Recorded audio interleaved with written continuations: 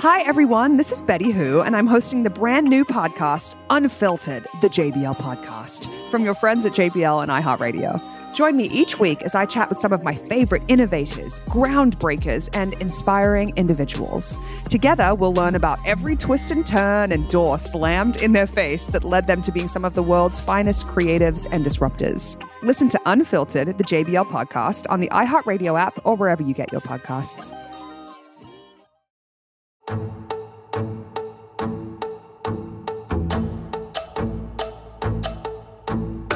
Hello. From Wonder Media Network, I'm Jenny Kaplan, and this is Womanica.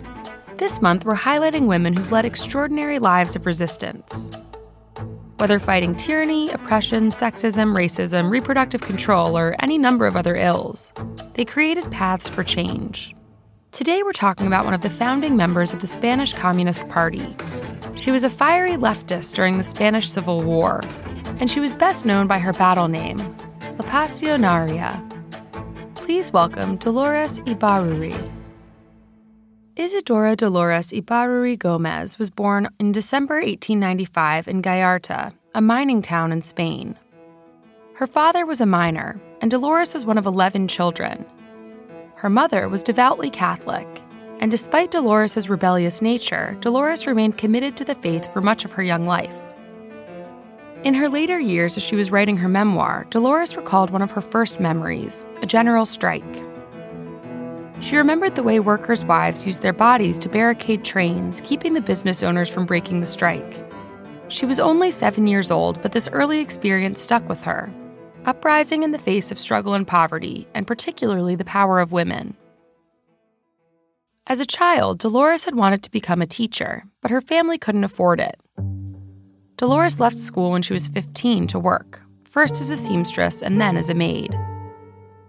In 1915, Dolores married miner and socialist activist Julián Ruiz. Their marriage was not a happy one. She later described it as joyless, dismal, pain-ridden thraldom. She often wrote about the parallels between her work as a maid and her role as a wife.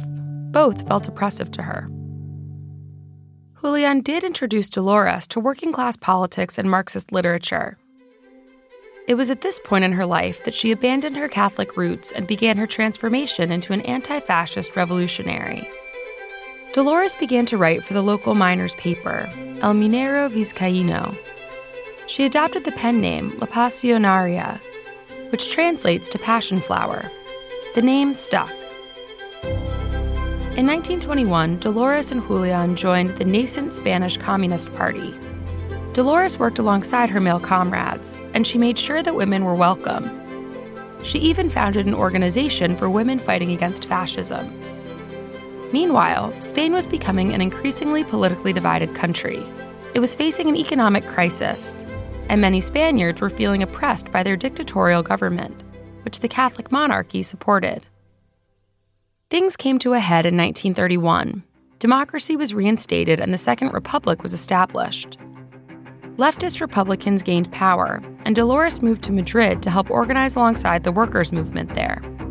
The new government was tumultuous.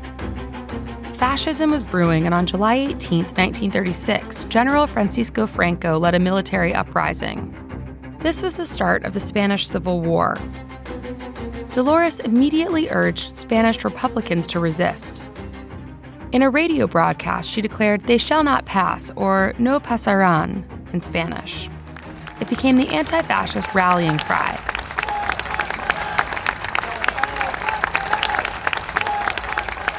Throughout the war, Dolores visited the troops and encouraged them to keep fighting. She met with communist leadership. She spoke frequently on the radio, providing comfort and trying to keep up morale. What she became most known for were her speeches. She gave impromptu, forceful addresses. At times, so close to the battlefront that she had to project over the drone of artillery fire.